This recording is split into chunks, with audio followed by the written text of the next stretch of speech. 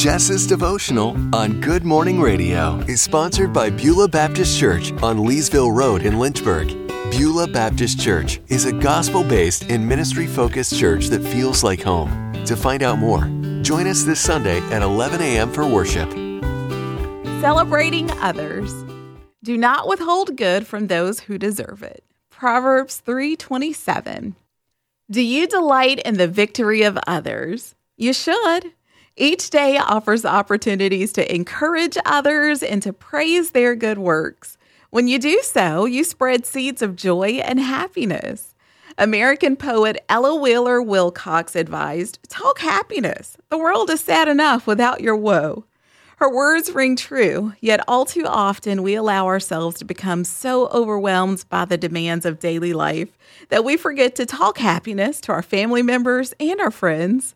Life is a team sport, and all of us need occasional pats on the back from our teammates. So be cheerful with a smile on your face and encouraging words on your lips. By blessing others, you'll also bless yourself. And when you do, God smiles.